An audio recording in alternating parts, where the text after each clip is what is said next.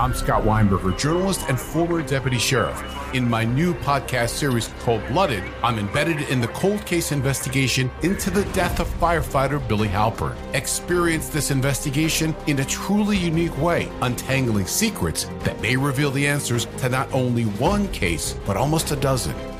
Listen to Cold-Blooded, the Apollo Gym Murders on the iHeartRadio app, Apple Podcasts, or wherever you get your podcasts.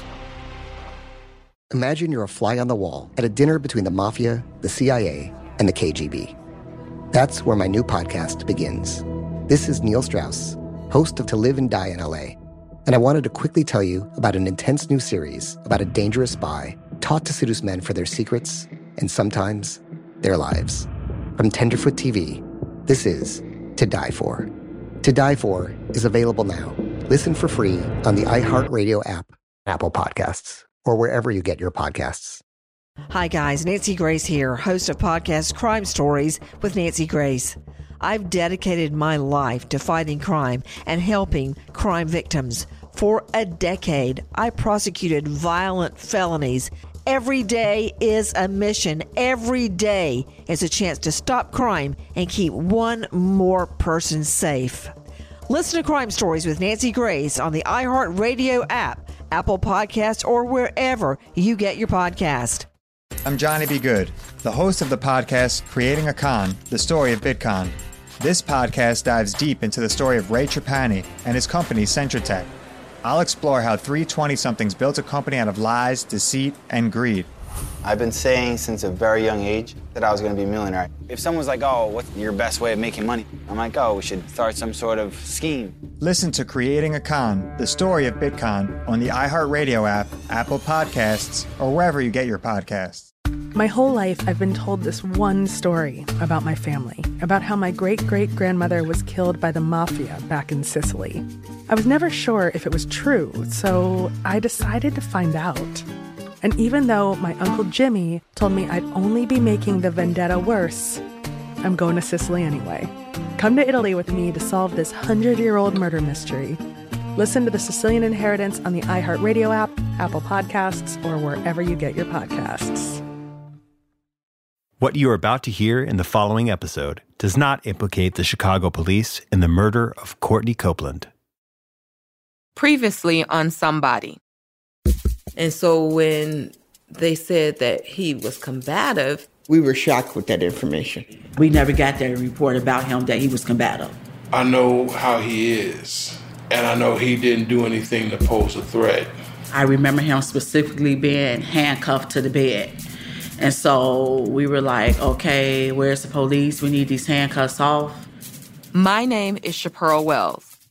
This is the story of my son, Courtney, a young black man in a fancy car who wound up with a bullet in his back in front of a Chicago police station. It is the story of my search for the truth. This is Somebody. Everybody, somebody's every day. Nobody's nothing. Oh, nobody. That's right.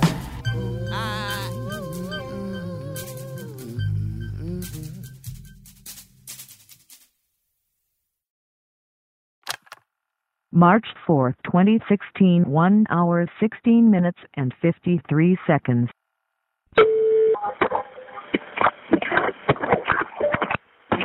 Chicago Emergency, Gary. This is the last time you hear Courtney alive, just moments after he's been shot. It's difficult to understand, but I hear my baby saying, I've been shot. I've been shot. Chicago Emergency, Gary. I felt as a mom like my baby, he's hurt and I can't be there. When police gave me Courtney's phone back, I went straight to his recent calls. And there it was, 911. But it took a whole year between me learning that this call existed and hearing it for myself. Did my son dial 911? You tell me. What do you mean? I'm asking you a question. Did Courtney Copeland dial 911? What do you think? Absolutely. So why didn't you inform me the first time we met? That was a recording of my conversation with police. They never told me that they had 911 call on Courtney. I wanted to hear the last moments of my son's life. I felt like as a mom, I deserved that. It had been over a year since they had contacted me about my son's death. I felt like my son had become a statistic, like he was basically put on the shelf the day after he died. And I was in a battle with the city to get them to release any and all videos that they had. I wanted somebody, anybody, to hear me. Okay, Facebook, I'm going to try this again. Like I was saying, we are the average black family trying to fight against a huge city. And everywhere we turn, we hear the doors getting slammed in our face. And I was like, God, just help me to get to where I need to be. I was reading through articles, and I just happened to come across an article about Laquan. Laquan McDonald was the biggest cover-up that the Chicago Police Department ever had in its existence, as far as I'm concerned. Laquan got shot 16 times, front and back, and he was running away from police. He was 17 years old. 16 shots and cover up. 16 shots and cover up. 16 shots and cover up. 16 shots and cover up. 16 shots and a cover-up. The police, the city, tried to hide what happened to Laquan until a judge forced them to release that video. Now, the dash cam video shows Van Dyke shooting and killing 17-year-old Laquan McDonald in 2014. In the black community, none of us were surprised to see this. But the Laquan McDonald case got the whole country talking about race and the police. For months, the only explanation offered for why Laquan McDonald died on that street was that an officer had fired at him in self-defense. That's Rachel Maddow. And Laquan McDonald had been shot in the chest. That was the public story about this case. The only thing that interrupted that public trajectory is that some very aggressive journalism happened in Chicago. I heard about this reporter who blew open the case of Laquan McDonald. Mr. Colvin, thank you very much for your time tonight. I appreciate you being here. It's good to be with you. You've been chasing the information on this case for so long. I decided I would reach out to that reporter, Jamie Calvin. So I sent an email. I didn't even know if anyone would actually read my note. But before I knew it, I had someone from his organization on the phone. So thank you for writing to us. No, I've been following what you did with Laquan, and just trying to get someone to listen to me, because I'm like, it just doesn't add up. A few days later, I was sitting down with Jamie. I brought all my papers with me, my files. I had everything. I have such strong impressions of that day. So I do remember your coming and sitting right here at this table, your ability to find in that stack of paper without file folders with tabs naming, to find whatever document you wanted to illustrate a point you were making, which I still think of as a kind of card shark, virtuosity. But when I walked him through the case, I didn't know at the end of the conversation how it would go, what he would say, but I felt that he was listening to me.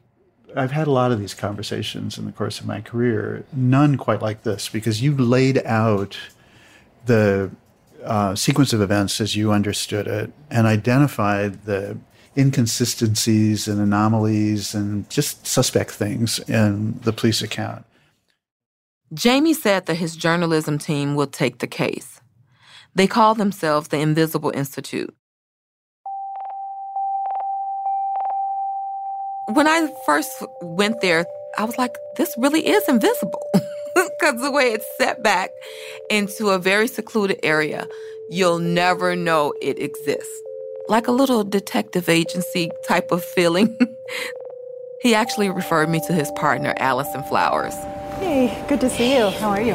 Allison is a journalist at the Invisible Institute. I saw you're busy this weekend moving your daughter into college, right? Yeah. First, I just wanted to check in and see how your Mother's Day was. She's so sweet, but she's a hardball. She will get the answers for you. How long were you there? We were there for... And Allison, you're sitting next to me right now. Let's see, we've known each other now for almost 3 years. Yes.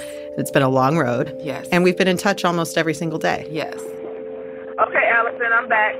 Okay, hey, Chaparral. I'm here with Jamie and Bill, by the way. Bill's with the Invisible Institute, too. Hi, Chaparral. Hey. Hi, everyone. So, first of all, Chaparral, how are you feeling after the revelations? I remember when I first met you, I think we were downstairs in the coffee shop, and you were, like, very meticulous. You were taking notes. You had your list of questions. You had, okay, hey, we're going to hit this. We're going to do this. We're going to do that.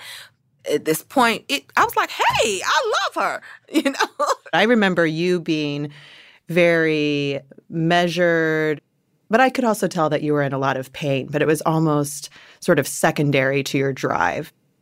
When I first met you, you told me what you believed happened to Courtney, that he died after an encounter with police and that this seemed like a traffic stop gone wrong. And you had all this information that you'd compiled, the handcuffing, the fact that there was no blood in the car, and the fact that they weren't releasing the videos to you.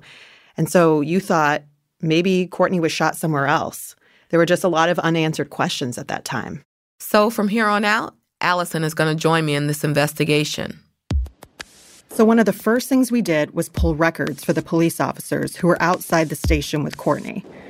There were a lot of officers on the scene, but there were two main players, Officer Andrew Block and Sergeant Sean Ronan. When Courtney pulled up to the station, Officer Block was the first person he saw.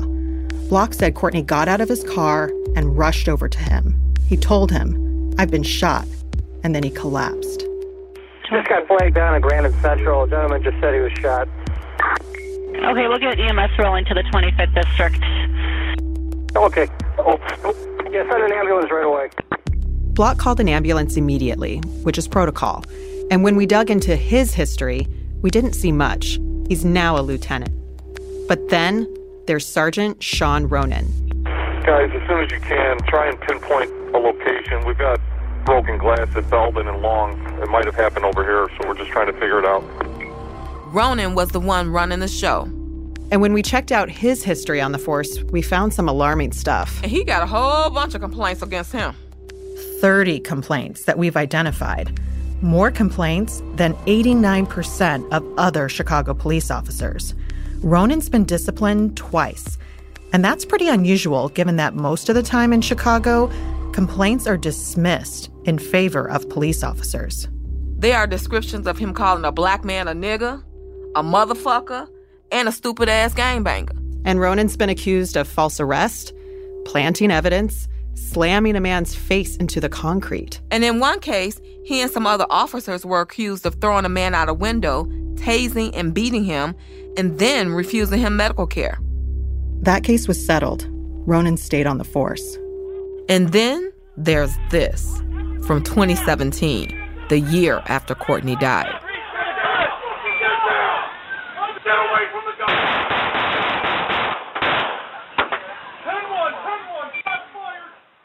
It's a video of Ronan shooting at a man during a traffic stop. 6 times. Police put in reports that the man pointed a gun at them. He survived. Oh, my God. And Ronan was involved in another shooting. But for that one, he was given one of Chicago Police's top awards, the Superintendent's Medal of Valor. I should note that most officers never fire their guns over their whole careers. So the fact that Ronan's done this at least twice, that's a big deal. When I was investigating Courtney's murder on my own, the city of Chicago didn't pay me any mind. But when the Invisible Institute came aboard, they changed their tune. The Invisible Institute sent in a ton of record requests, not just for the records of the officers on the scene, but for police videos and the recordings from the scanner.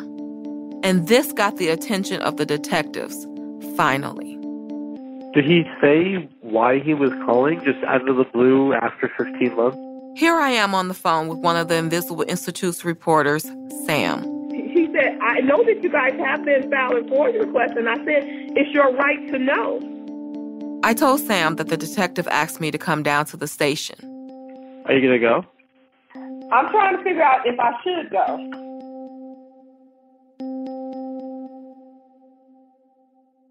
A few days later, I'm sitting down with those officers face to face. It's been more than a year since our first and only meeting, just after Courtney died. And I'm recording once again.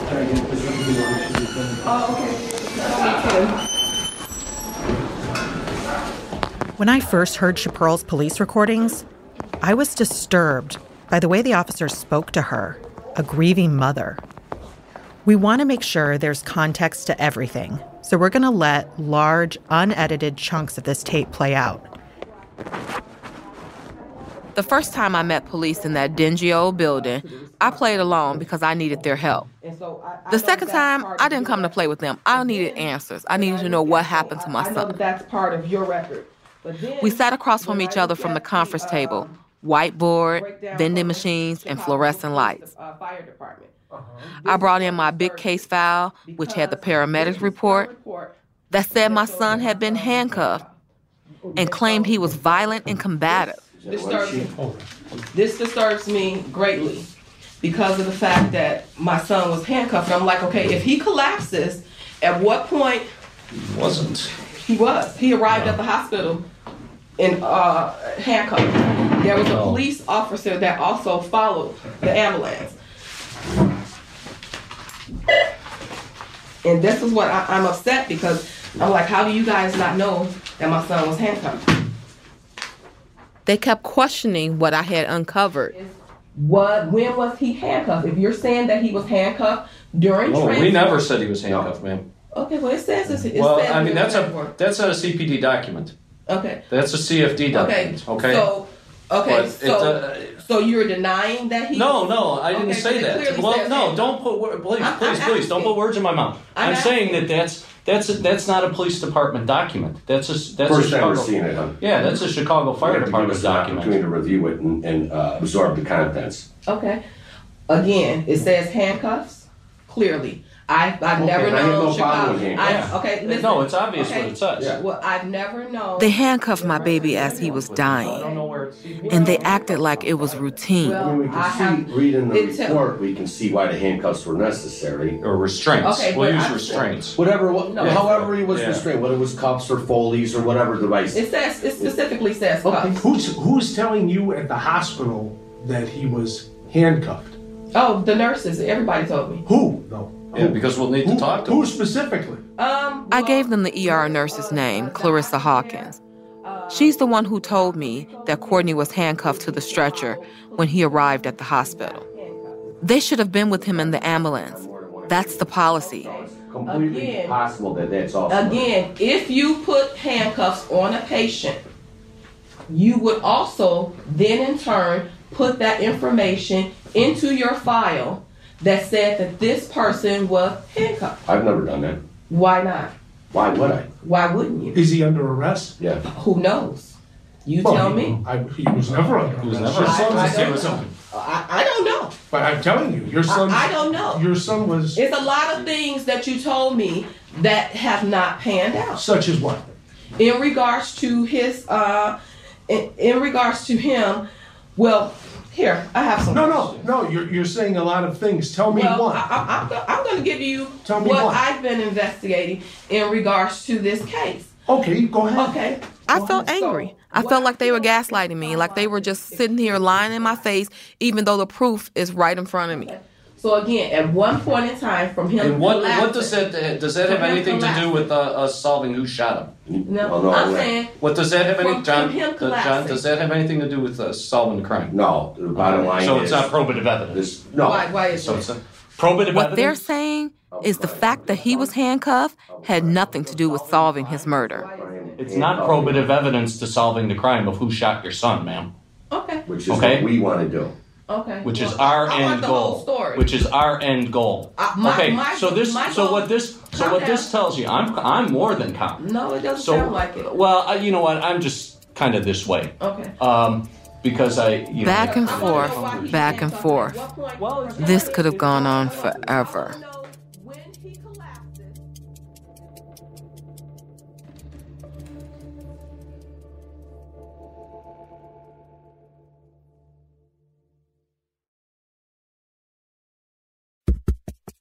I was mad as hell when they told me that they still had not even talked to the on-scene officers after a year of investigating my son's murder. They had their own reports, and they just assumed what was written was true. And they were growing tired of listening to me. That's basically what... So you're assuming that's what the officer meant. These are all assumptions. These are not facts. Then they started talking very sarcastic to me, flipping through their reports, saying to each other, "How many files you got there? It appears you put some work into it." Appears you put some work into it. I'm not denying that he didn't put any work into it. I'm just trying to make him more thorough. That's my right. This is my child. They kept trying to tell me how much work they put into the case. I spent a good amount of time driving around that neighborhood looking for video and trying to find video evidence. But they missed stuff. I know they did. Because I was talking to people that they had never talked to. And if I could have talked to the on-scene officers myself, I would have. 100% certainty that this is not a possibility. So what you're telling me is this. You believe the police targeted your son. I believe. And shot and killed him in front of the police station. No. I believe that not enough has been done to solve Courtney's murder. What would you like done that I haven't done? I personally would have went back and re-interviewed everybody to make sure that re-interviewed the police. Oh, absolutely. They assume police officers tell the truth, but I don't. Sergeant Mitchell. Yes, ma'am. Based on the history that. No. Don't even start. No. Why don't you talk to me? What I'm saying to you is that this problem didn't just occur with Courtney Copeland's case. The breakdown from the community and the police I'm not did here not to just talk happen. politics with you, ma'am. I'm here to talk reality. I am talking reality. No, I'm here to talk reality until about this you case. Begin to no, be, until you begin to build. These white men were having none of my experience as a black woman in Chicago. Your department has, not saying this particular, I'm just saying CPD in general, has a history that has been tainted. And I know it's unfair. Absolutely. Especially to these two gentlemen in this room. Absolutely it is. I'm saying I know it's unfair. But that is just... Then why bring it up? Because it's the reality that we live in. No, it's not with these two guys. Because I know them personally and I've worked with them. I'm not saying that they did anything to my son. I take offense to that. Why? I really do. Because you're painting with a broad brush, ma'am. It's not a broad brush when it's everyday reality for black and brown people in Chicago. You're painting these guys with a broad brush. Do you understand? Okay, do you? Okay, fine. Sergeant Mitchell. I'm not, you know what, ma'am? Do you understand that that's a reality with black and brown people in Chicago or no? And I'm telling you, not with us. I wanted them to understand that this wasn't only my perspective. Right now, and if I haven't been clear on this, I apologize. Our goal, our stated goal here, is to find, arrest, charge, and convict the offenders who did this to your son. That's our stated goal. Okay? No variance, no nothing. No politics, no bullshit, no nothing. And I'll tell you something else. Regardless of what you may think of me because I'm white, I want you to think that. I really don't care because I've been a policeman long enough where there's some people that just. This is what they have a problem with. I want to let you know. Number one, I don't have a problem with it. If that's the way you feel, that's the way you feel about me. That's fine. I just want to let you know. I want everybody to focus on this case. But I want to let you know, it still isn't. You could spit on the floor when you see me. It's still not going to affect me from working on doing your job. And if whether we never talk again or we become good, it doesn't matter one way or another to me. If something good comes that I'm able to pick up and run with, I'm gonna run with it with your son's murder. And whether you thank me or tell me to get fucked at the end of all of this, it doesn't matter. It doesn't matter. I'm definitely gonna thank you because that's my goal. Yeah. I want to know why my 22-year-old son was murdered. Well, so do I. Yeah. So do I. For no apparent reason. So do I. But as far as this whole black, brown, green shit, it doesn't matter to me. I said you can't discount the history of what happened. It was time to go.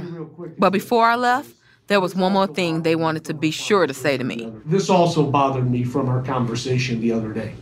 The fact that you're recording me without my knowledge or consent. If you ask me something, I'll answer you. as truthful as I know. But do not be surreptitiously recording me. Okay. Is all I'll tell you. It's a crime. It's a crime. It's actually not illegal.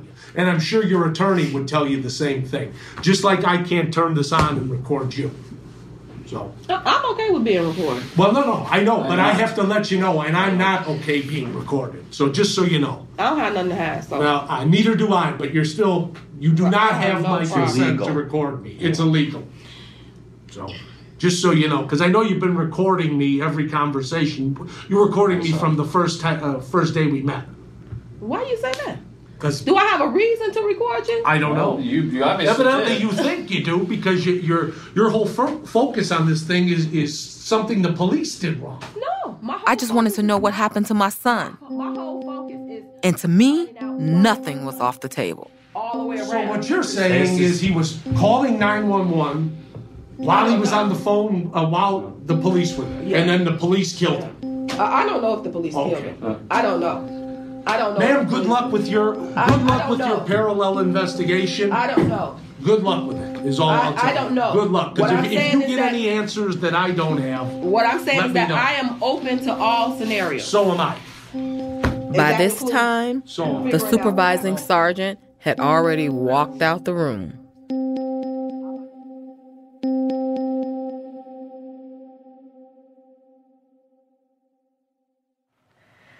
Ready to go? Okay. Let's hit it. Documents. I needed to find someone who would tell me the truth. Someone who was right there outside the police station. I got the name of one of the EMTs who cared for Courtney at the scene, Daniel Cortez. Allison and I decided to knock on his front door. They probably think it's somebody electioneering. Well, what do you feel? Do you want to write a note or do you want to call him? Right as we were leaving, he opened the door. I had a mic clipped to my jacket, so that's why it sounds a little fuzzy. Hi. Are you the Cortez? Yes. Hi, my name is Pearl Wells, and you were one of the EMTs that actually worked on my son the night that he had passed away. And right now I'm actually chronicling this journey in a documentary, and I am recording right now. And I was wondering if you had a few moments if I can talk to you about... Son that passed away? Yes. Can I show you his picture? And it was on the on Grand and Central. I had Courtney's flyer with me, the same one I had put up all over the neighborhood, and the picture of the BMW. Yeah. And we were actually trying to get some information about his final moments. I'm sorry, man, but I don't recall much about it. I've been on the job for many years, and it's a lot of runs. I'm sorry. Do you remember anything at all? Not that I can He recall was a right black now. guy in a BMW, shot in the back. We asked if he remembered Courtney being handcuffed. He says he didn't recall. I don't recall. Okay. Sorry. Do you see a lot of gunshot victims handcuffed? I can't answer that right now. I don't know. I'm not sure. So. Okay. Because what she's concerned about are two things. One, she really wants to know just his final moments, which it Right. sounds like you just don't remember. Nope. Okay. And the other thing is it's very concerning to her that he was handcuffed, and this was before he was in the ambulance. Okay. And so- I'm not. But I don't you don't know. remember? I'm not a police officer. I'm a Okay. paramedic. Okay. So whatever their procedures are, I don't know, but I know what we do. Paramedics don't handcuff people. Do you remember that? Cuffs, that's for the police. So you wouldn't have requested the handcuffs on a patient? Unless they're being physically violent towards me. But you don't remember that? Unless someone's physically being violent towards me, then I would have them arrested because hitting me is like hitting a cop. Mm-hmm. Okay. Do you remember that? I don't recall that. I don't remember any of that. So. Do you remember this case at all? Not much. Yeah. I've already explained that. Yeah. So you can stop questioning. Oh, I'm sorry. I don't Okay. mean to be aggressive. I just wanted to Right, make no, sure but I I've already understand given you an answer, so that's an answer, right? Okay, I understand. Like yes or no is an answer? Okay then. Sure. I'm sorry for your loss, man. Thank you. Okay. Thank you so much. Thank you for your I time. apologize for not being better help, but again, I'm sorry for your loss. I hope you're at peace. Thank you so much. Okay. God All right. bless. Have a good day. Thank God you, bless. Mr. Quartet.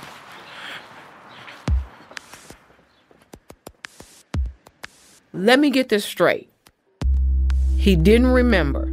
he didn't remember my son, who was right in front of the 25th District Police Station. I mean, like, how often does this happen? Right. And there was one thing he specifically did not remember, though. Yeah, he didn't remember Courtney being combative. He did not say that Courtney was fighting, he was violent.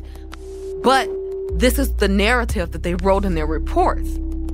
I mean, this whole case, for me, is about uncovering the truth, but it's also about clearing Courtney's name.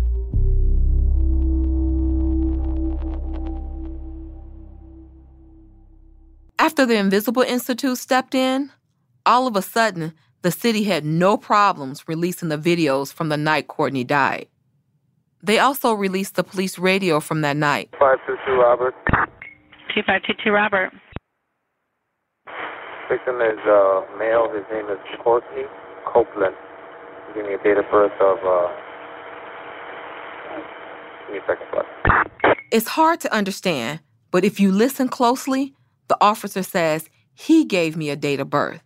Then he pauses. He gave me a date of birth. Give me a date of birth of...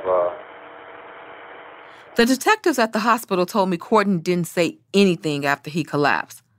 But Courtney was talking to them and giving them information. Finally, almost 500 days after my son died, the city sent me a bunch of DVDs in the mail. I truly felt so sick about it because of what I was about to see. I braced myself, and I popped the first one in the player in the bedroom. The disc wouldn't even play because the city sent them in this crazy format, G64, which I've never even heard of. This was going to be the first time I was going to see the final moments of my son. And then for those videos not to play, and they knew that I wouldn't be able to open this format, it's like they were trying to make it impossible for me to find out the truth. But about a week later, the folks from the Invisible Institute were able to convert the footage, and they brought it over to my house. Hi, honey. Thanks. Thank you for coming. So Rajiv, our technical wizard. Oh, thank you guys so much. So... Did you watch it? I have not. Rajiv, you necessarily watched it. Operative? So what'd you think of it? I don't know what you watch it. Oh, Lord. We sat at the dining room table. It was me, my mom, Brent, Courtney's little sisters, and my Aunt Kim. The videos came from 4 different cameras. The main one was in front of the police station. There were also other camera angles from around the block. Remember, it's in the middle of the night.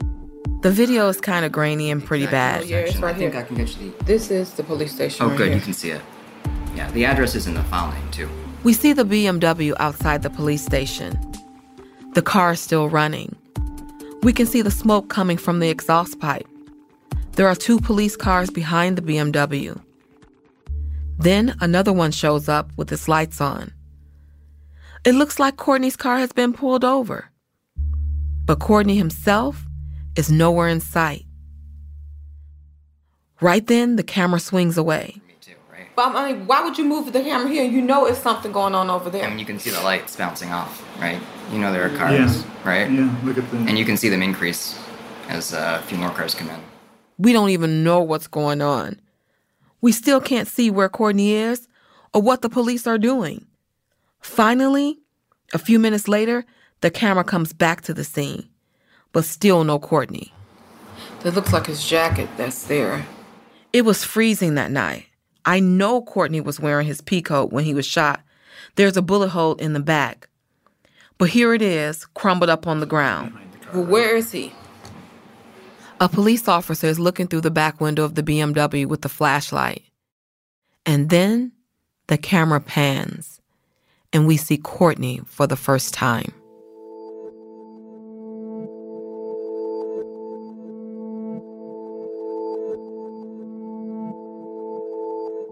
Courtney is laying on the ground on his elbows, and he's shifting his weight. He was wearing a red Nike sweater. It was his favorite sweater. Courtney is surrounded by officers. Yeah, see right here? Mm-hmm. This is what the tow truck driver saw. Yep. See, Courtney is there on the ground. Look at that camera. And wait a minute, look. He's trying to get up, it looks like. My son is on his hands and knees. He's reaching up for somebody to help him. On the police radio, this is when they call for more officers to the scene. Courtney is definitely not combative. He's not violent or a danger to others. No, the EMTs are there now, right? No. Now there's an ambulance on the scene. There's an unmarked car blocking part of the camera's view of Courtney. Somebody, either a paramedic or a cop, is pulling him up like fast and forcefully from the ground. It looks like there could be a stretcher right there. The video is really blurry here. You can't really see what's going on. But according to the paramedics report, this is the moment that Courtney was handcuffed. So this may be where they're handcuffing him? This has to be. This is what they're doing to him. This is what they're doing to him. Handcuffed him. Oh my God! He appear to be a combative. Right.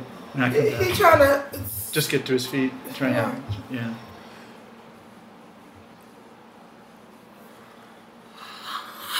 So isn't that what they're doing right there? Look at you.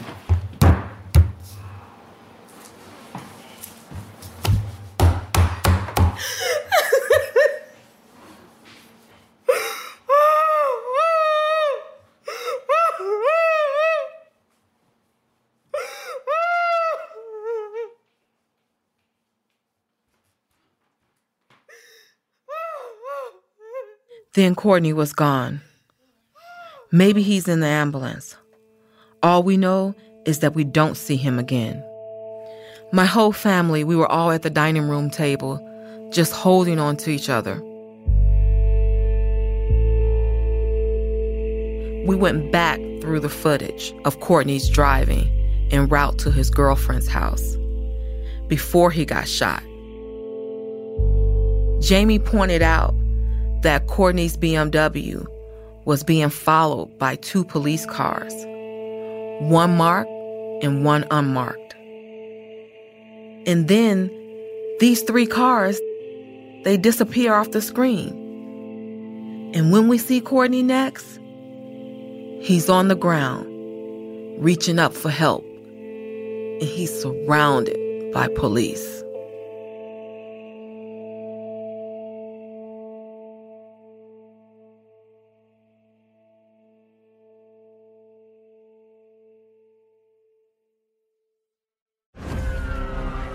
I'm Scott Weinberger, journalist and former deputy sheriff. In my new podcast series, Cold Blooded, The Apollo Gym Murders, I'm embedded in the cold case investigation into the death of firefighter Billy Halpern. It's just a shame, that they took him from us. Experience this investigation in a truly unique way, knocking on doors, uncovering new evidence, including the DNA of a potential killer. My name is Danny Smith. I'm a detective with Miramar Police Department. This is Scott Weinberger. We're actually reopening an old case, and your name came up. Untangling secrets that may reveal the answers to not only one murder, but almost a dozen. I thought they were going to kill me, so I kept my mouth shut and I didn't say anything. All these years, I didn't say anything. Listen to Cold Blooded, The Apollo Gym Murders on the iHeartRadio app, Apple Podcasts, or wherever you get your podcasts.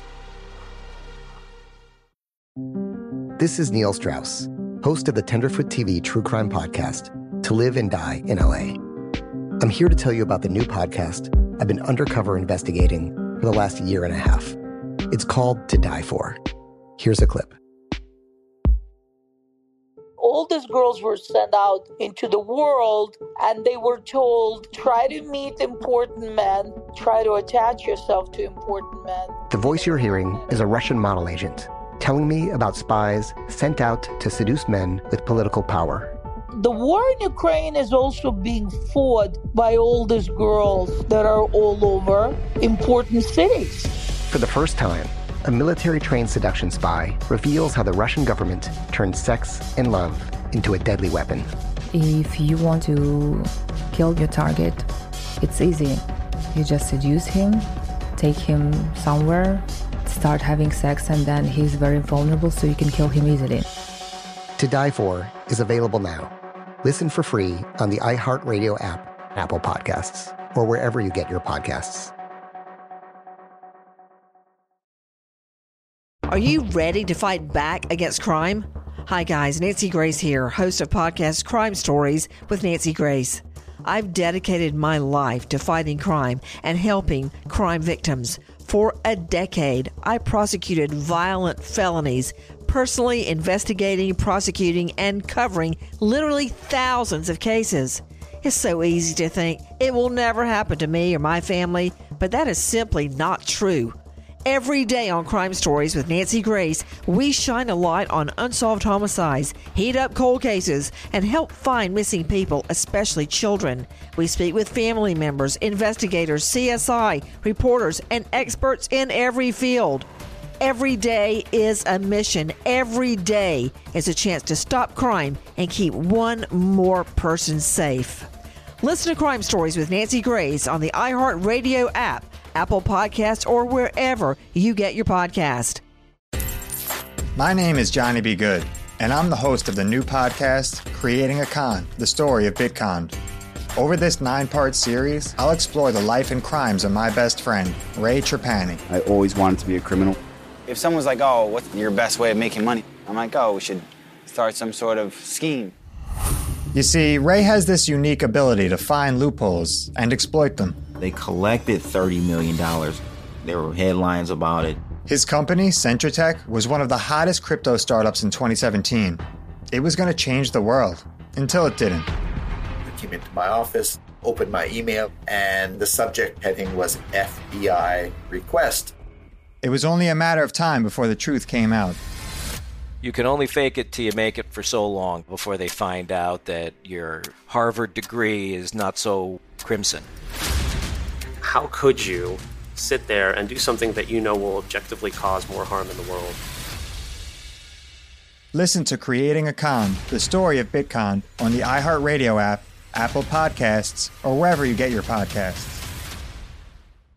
Bring a little optimism into your life with The Bright Side, a new kind of daily podcast from Hello Sunshine, hosted by me, Danielle Robay. And me, Simone Boyce. Every weekday, we're bringing you conversations about culture, the latest trends, inspiration, and so much more. Thank you for taking the light, and you're going to shine it all over the world, and it makes me really happy. I never imagined that I would get the chance to carry this honor and help be a part of this legacy. Listen to The Bright Side on America's #1 podcast network, iHeart. Open your free iHeart app and search The Bright Side.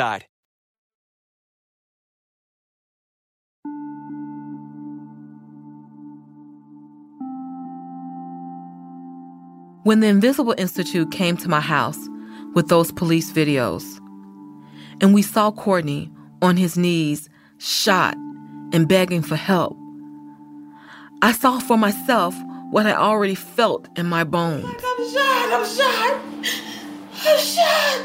The tab says 6.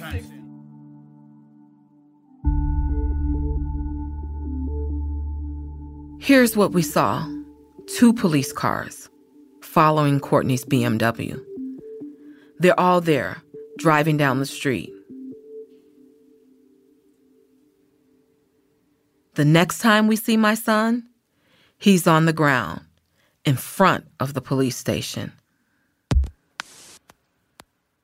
What happened during those moments we couldn't see, between him driving his car down the street and ending up with a bullet in his back.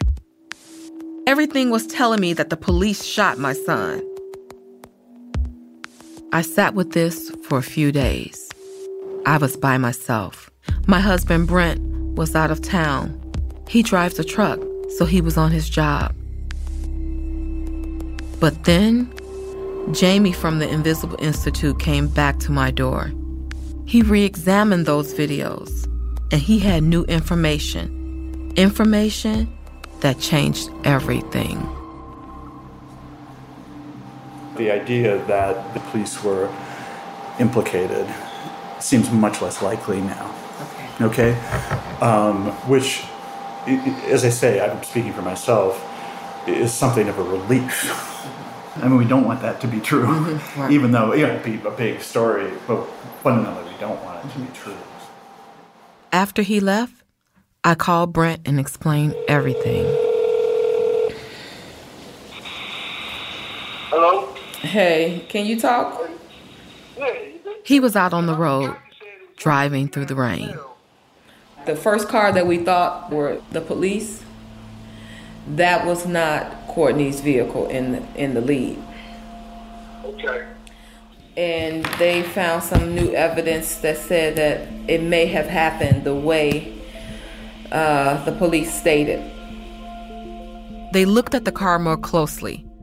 The shape of the trunk, the headlights and the windows. It did not match the structure of a BMW. It turns out it was never Courtney's BMW. We were looking at the wrong car. And there is a video showing Courtney's actual car, and you can see him going down a side street, not being followed by anyone, speeding toward the police station. One thing that Jamie said before he left the first time is that he told me, now we have to go investigate our investigation. And I'm glad he did. Because I wouldn't want to implicate wrongly anyone for this murder. So now it seemed that police never followed Courtney's car after all. That it may have happened like the police told us. Courtney was shot and then drove himself to the police for help. They still, feel that, he was treated kind of badly. But they don't necessarily believe at this time they actually did the shooting. How are you doing though? I mean, it's hard to swallow. It's hard to swallow. Because Sunday I was feeling okay. Maybe they actually did do it, but now I'm like, okay, maybe they didn't. We're pretty much back at square one where we probably still never find out who the killer is. Right. It's still raining back home. Yep. Yeah, it was just stormy. Cause it's like a typhoon out here. Okay, babe, I just need to process all this. I'll be there for you as soon as I can. All right, love. All right. Bye. Bye.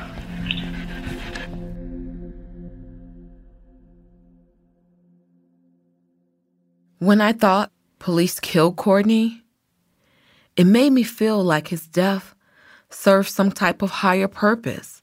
Like Emmett Till or Laquan McDonald. Their killing actually woke up the country.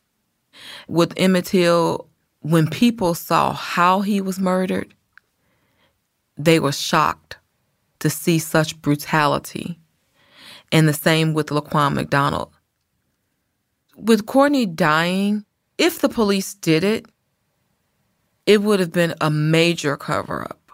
And it would have shook Chicago to the core. But if cops didn't kill him, then his death was just another unsolved Chicago murder. I went from knowing who killed my son to knowing nothing.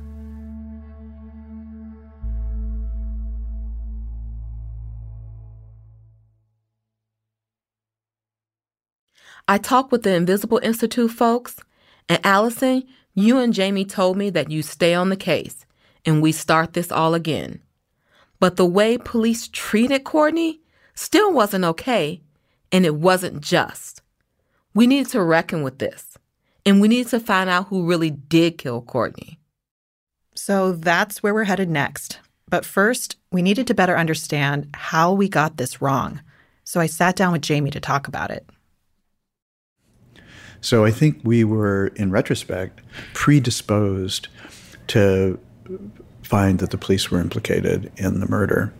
At the Invisible Institute, our goal is to hold public institutions accountable, and we see a lot of cases involving police abuse. In the past decade, the city of Chicago has paid out more than $500 million in police misconduct lawsuits. All of this is true, and it influenced the way we saw those videos. Now we had to walk back our assumptions and start over again. The metaphor of walking back an assumption feels exactly right. You're really trying to reorient and reboot the entire investigation. Allison, what's been your experience with police? My perspective on the police has changed over time. When I was a kid, I thought, like a lot of white people do, that the police existed just to keep everybody safe. One time I was in my 20s and I thought someone was breaking into my apartment. So I rushed into my closet and I called 911. And when the police came, they just told me it was a raccoon. Officer friendly. Then later, as a reporter, I've called on the police to help me with stories. And I've also had to call out the police and report on their abuses of power. Now I'm married and my husband is Black. And he's been pulled over by police, searched by dogs, twice. The last time this happened, he was actually on his way back from a job interview and wearing a suit. We have a 3-year-old son, and he was actually just a few months old when I met you, Chaparral. So your story about losing your son just hit me right in the gut. I remember having the conversation with my son about how to interact with police. Make sure you don't reach for anything, Courtney. Be very calm, be very polite and courteous. Yes, sir. Yes, ma'am. You have to have these conversations. It's different for white people in America and Black people in America. It has always been different. And there has always been a sense of, I believe, comfort for white people and a sense of fear for Black people when it comes to police. Right. I wasn't raised to fear the police. And we were. For me and Brent, our fear goes way, way back. Both our grandparents, they grew up in the South. Yeah. You know, my grandmother was born in 1930. Yeah, my grandfather's 1927 in Arkansas. They saw a lot. And my grandmother actually had to flee from the South. As did mine. Because of all the hangings and the lynching and everything like that. My grandmother used to always call him the man. You know, we had to flee from the man. We had to leave because of the man. She said that, you know, she only experienced some type of freedom when she came to Chicago. I'm just glad that she didn't see what happened to Courtney, because I don't think that she would be able to have survived it. Yeah. Sometimes I just sit here and I just think like I'm still in a daze. There was a rhyme that came to mind that I heard back in high school, like senior year, because it was talking about police and police brutality. And it said, "You were put here to protect us, but who protects us from you?"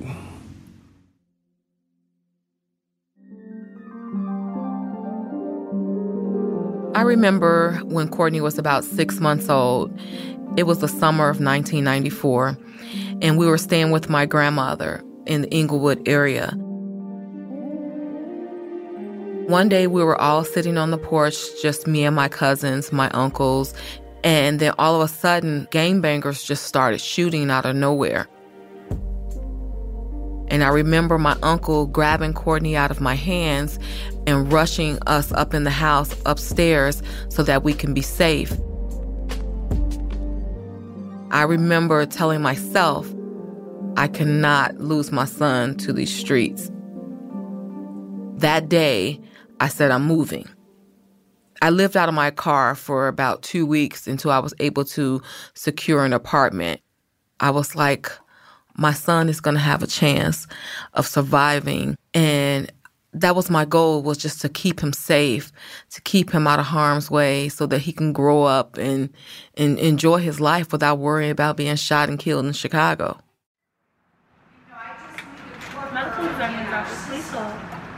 Copeland. First name, Courtney. Can I have the date of passing? 3/4/16. I'd been dreading it, but I went back to the place where they did Courtney's autopsy, the medical examiner's office. And how are you related? The mom. The last time I was there, I identified my son's body on a metal slab. Okay. That's the doctor that did the examination. Okay. That's the case number. Okay. And then this is the doctor's assistant. She'll be able to speak with you and maybe set up something where you guys can speak about it and clarify everything. I was there because my son's case was coming down to 2 questions. 1, who killed Courtney? I promise you we're going to dig into that soon. And 2, did police do everything they could to help him? I needed to know if my son could have survived this injury. There's a note in the hospital records that Courtney's aorta got hit. That's the main artery in the body. But the autopsy report says nothing about the aorta getting hit. In fact, it says it was intact. So I just left the ME's office. I want to know, but I don't want to know.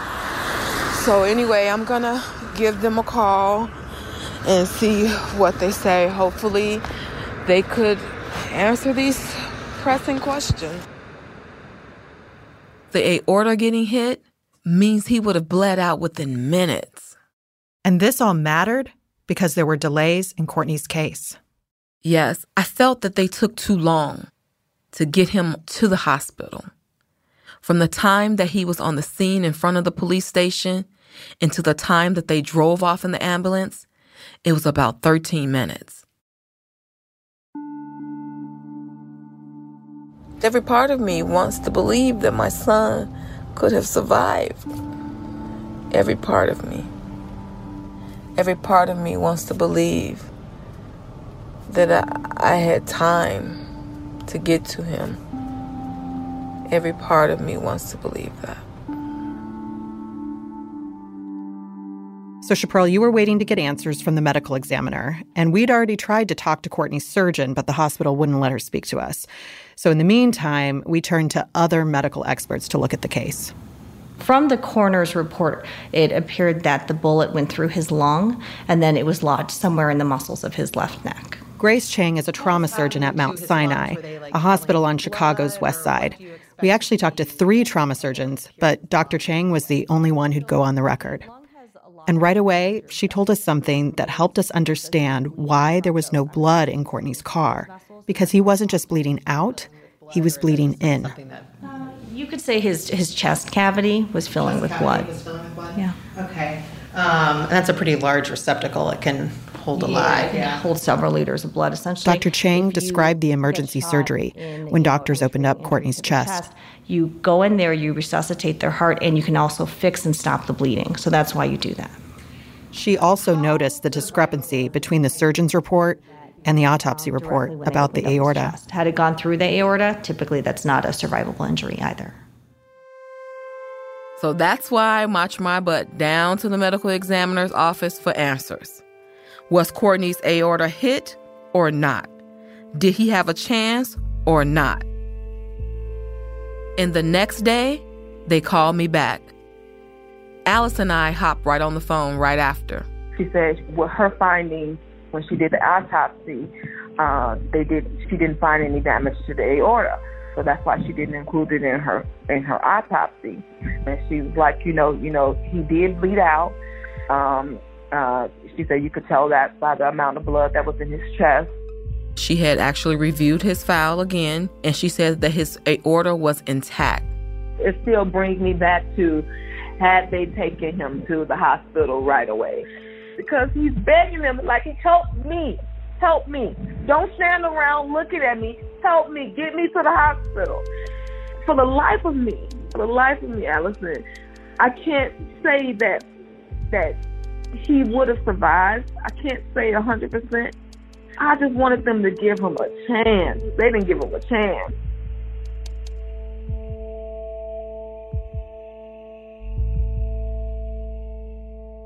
Courtney's heart stopped in the ambulance 4 minutes before he arrived at the hospital.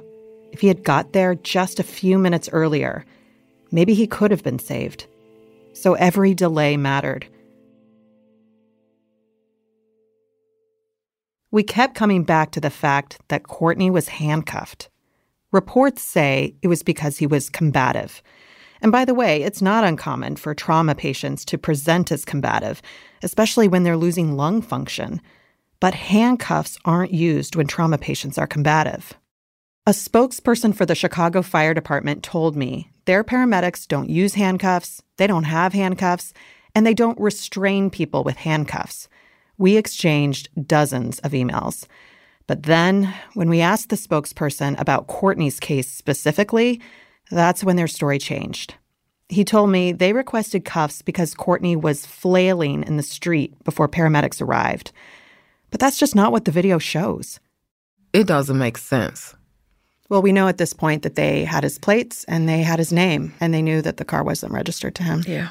And they were treating him as a suspect more than a victim. That's just the bottom line. You can see him reaching up, begging them for help. You see this on this tape.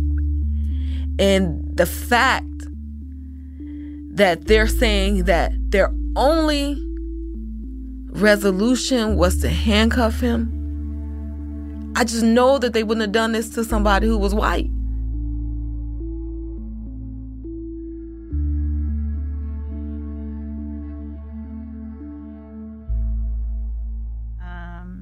Okay, let me just pull up the video. It's about roughly 19 minutes into the video, but okay. He's the guy in the red hoodie. I mean, looking at this segment of the video, it looks as if he's lying there mostly immobile as police are kind of standing up around him. Stephen Rushin is a professor at Loyola Law School. He specializes in police reform. We wanted his take on the police's treatment of Courtney. So we watched the footage together of Courtney outside the police station. And there's a crowd of officers just milling around. And it does not look to me as though he's receiving any medical treatment. No, it looks like he's being treated like a suspect. Because I think one thing we haven't yet talked about is the number of officers around him, all of which is relevant if you're going to say he's a threat, if he's a risk to other people. A threat to the officers, you have 4 officers, it looks like. And yeah, if you hadn't put this in context for me, it looks like they are handcuffing a suspect to bring him in for an arrest. There were at least 11 police officers on the scene. I asked Rushin about another fact. There were no police on board the ambulance to unlock the handcuffs. Courtney's ER nurse, Clarissa Hawkins, told us they couldn't get to work on Courtney right away because they had to wait for the police to arrive. If they're arresting someone suffering a life-threatening wound and that person has to go to the hospital and they're in cuffs, do you know whether the police have to accompany in the ambulance, follow? Because I think they would need to be there to unhandcuff it, right? So it's not. But in this case, they weren't in the ambulance. Yeah, as a lawyer, that starts sounding like a civil liability issue there immediately, right? What Rushin is saying is this. By handcuffing Courtney and not going with him in the ambulance, police officers may have stood in the way of Courtney's life-saving treatment. There's another delay that also bothered me. Courtney was shot on the northwest side of Chicago, but got transported all the way east to Illinois Masonic Hospital in the Lakeview neighborhood. Paramedics in Illinois are supposed to take the gunshot victims to the closest trauma center that can take them. The closest trauma center was not Illinois Masonic. But maybe it was the fastest one to get there that night. Nope. We checked that out too. So we found out that there were actually 2 other trauma centers that were closer and faster to get to, Stroger and Mount Sinai. Not dramatically closer, but when we're talking about life or death, minutes really do matter.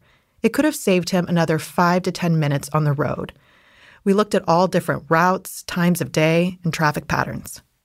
And why these 4 or 5 or even 10 minutes matters is because my son's heart stopped 4 minutes before getting to the hospital. Every day, I can't help thinking about the difference those few minutes could have made.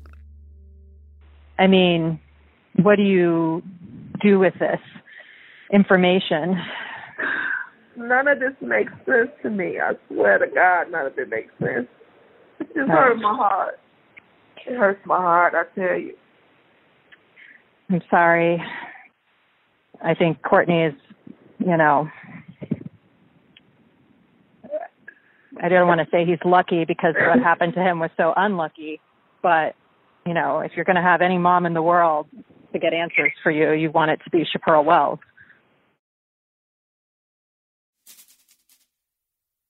Police never found any physical evidence in the car, just some broken glass on the street. The state crime lab analyzed the bullet fragment lodged into Courtney's neck and the bullet jacket, but it just wasn't enough to identify a gun. But we knew a neighbor heard 2 shots. So where's the other bullet?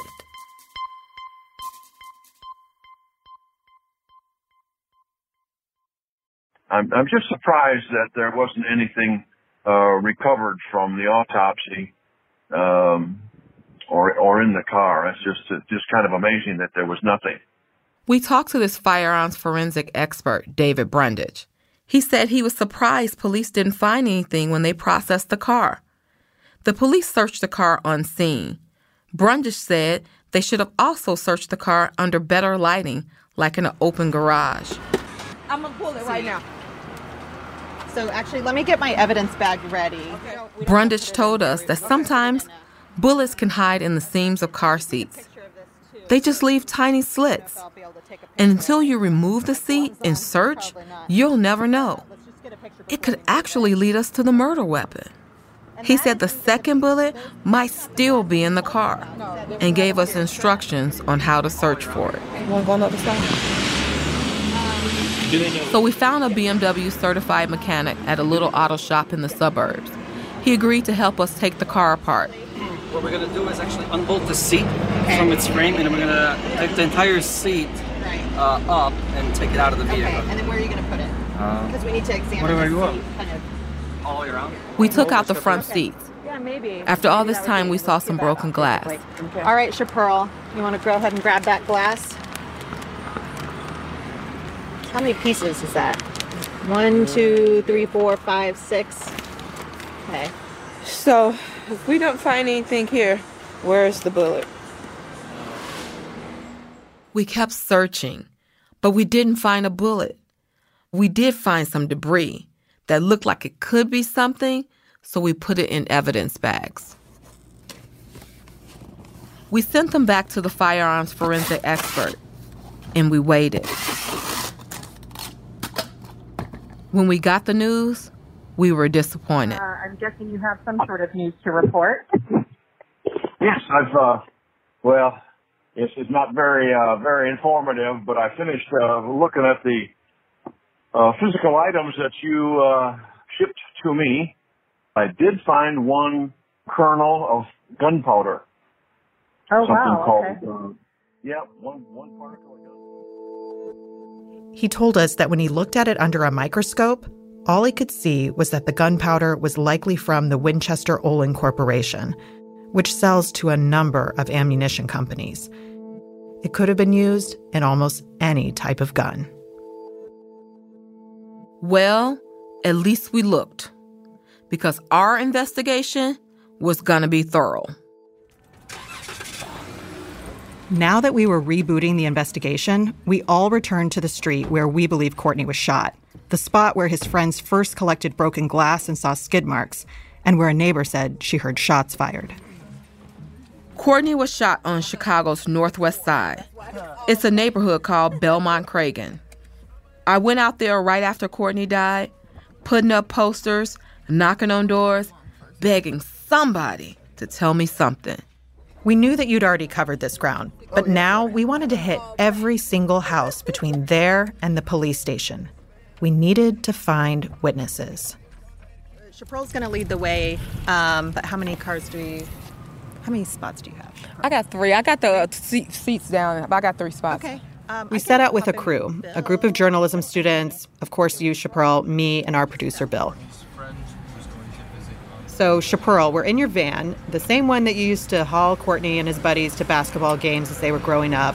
And I noticed a strawberry air freshener dangling from your rearview mirror and this necklace that belonged to Courtney. The necklace was a medallion that he had earned from World Ventures. It reminds me of him, and it makes me feel close to him.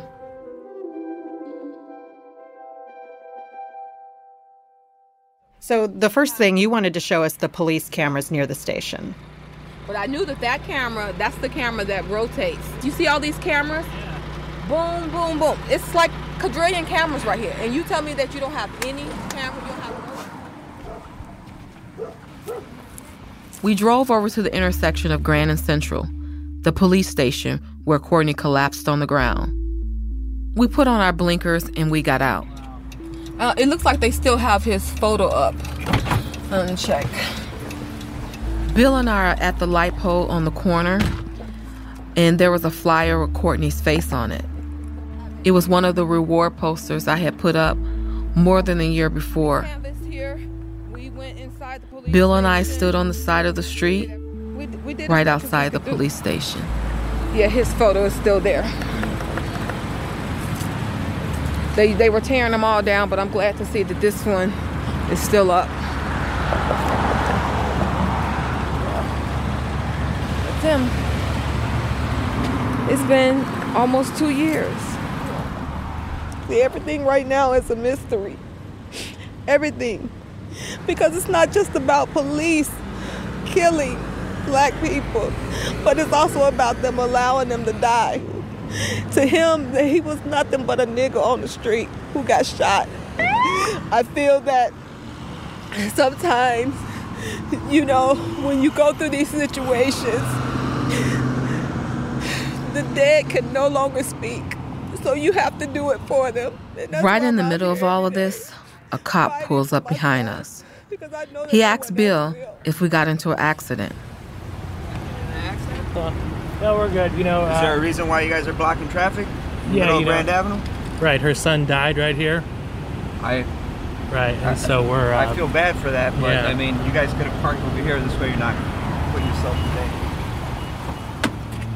danger. Move out the way. Don't block traffic. We called it a day. Bye, Chaparral. Thanks.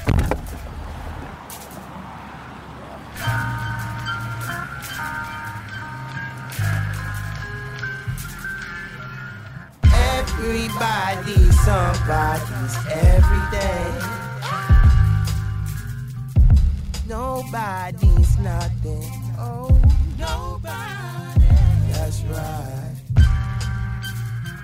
Somebody is a co-production of The Invisible Institute, The Intercept, Topic Studios, and iHeartRadio in association with Tenderfoot TV. I'm Chaparral Wells. This podcast is produced by Allison Flowers and Bill Healy. Sarah Geis is our story editor. Ellen Glover is our associate producer. For The Invisible Institute, Jamie Calvin is executive producer. For Topic Studios, Maria Zuckerman, Christy Gressman, and Lital Malad are executive producers. Special thanks to Lizzie Jacobs. For The Intercept, Roger Hodge, deputy editor, is supervising producer. Sound design by Carl Scott and Bart Warshaw. Michael Rayfield is our mix engineer. Our theme song, Everybody's Something, is by Chance the Rapper. Original music for the podcast by Nate Fox of The Social Experiment and Eric Butler. Additional reporting by Sam Stecklow, Annie Wynn, Kahari Blackburn, Rajiv Sinclair, Henry Adams, Matilda Voyat, Dana Brozos Kelleher, Francis McDonald, Diana Akmajian, Maddie Anderson, Andrew Fan, and Irissa Apentaku. Translation support by Benny Hernandez Ocampo and Emma Perez. Fact-checking by Noel Argeni. Special thanks to Chris Rasmussen, Bennett Epstein, Matt Topic, David Braylow, and Julie Wolf. We want to hear from you. Email us at info at somebodypodcast.com or leave us a voicemail at 773-270-0121. To learn more about this case and for links to additional materials, go to our show page at somebodypodcast.com. You can also find a list of everyone we want to thank there. So many people helped us along the way.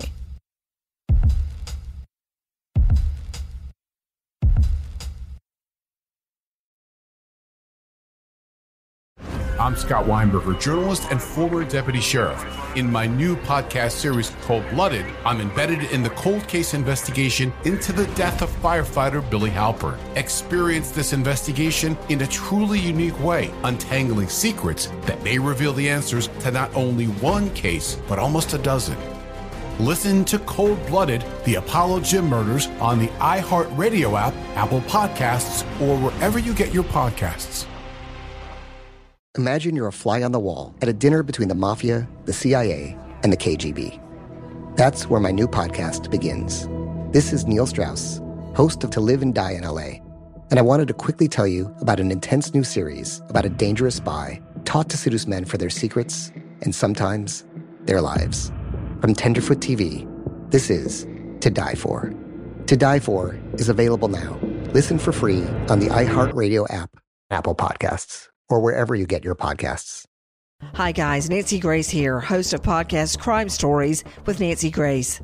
I've dedicated my life to fighting crime and helping crime victims. For a decade, I prosecuted violent felonies. Every day is a mission. Every day is a chance to stop crime and keep one more person safe. Listen to Crime Stories with Nancy Grace on the iHeartRadio app, Apple Podcasts, or wherever you get your podcast. I'm Johnny B. Good, the host of the podcast Creating a Con, the story of Bitcoin. This podcast dives deep into the story of Ray Trapani and his company Centratech. I'll explore how three 20-somethings built a company out of lies, deceit, and greed. I've been saying since a very young age that I was going to be a millionaire. If someone's like, oh, what's your best way of making money? I'm like, oh, we should start some sort of scheme. Listen to Creating a Con, the story of Bitcoin, on the iHeartRadio app, Apple Podcasts, or wherever you get your podcasts. Every family has an origin story, one passed down through the generations. Mine happens to be a mystery involving my great-great-grandmother left behind in Sicily. I'm Jo Piazza, and my new podcast will transport you to the gorgeous island of Sicily as I trace my roots back through a whodunit for the ages. Listen to The Sicilian Inheritance on the iHeartRadio app, Apple Podcasts, or wherever you get your podcasts.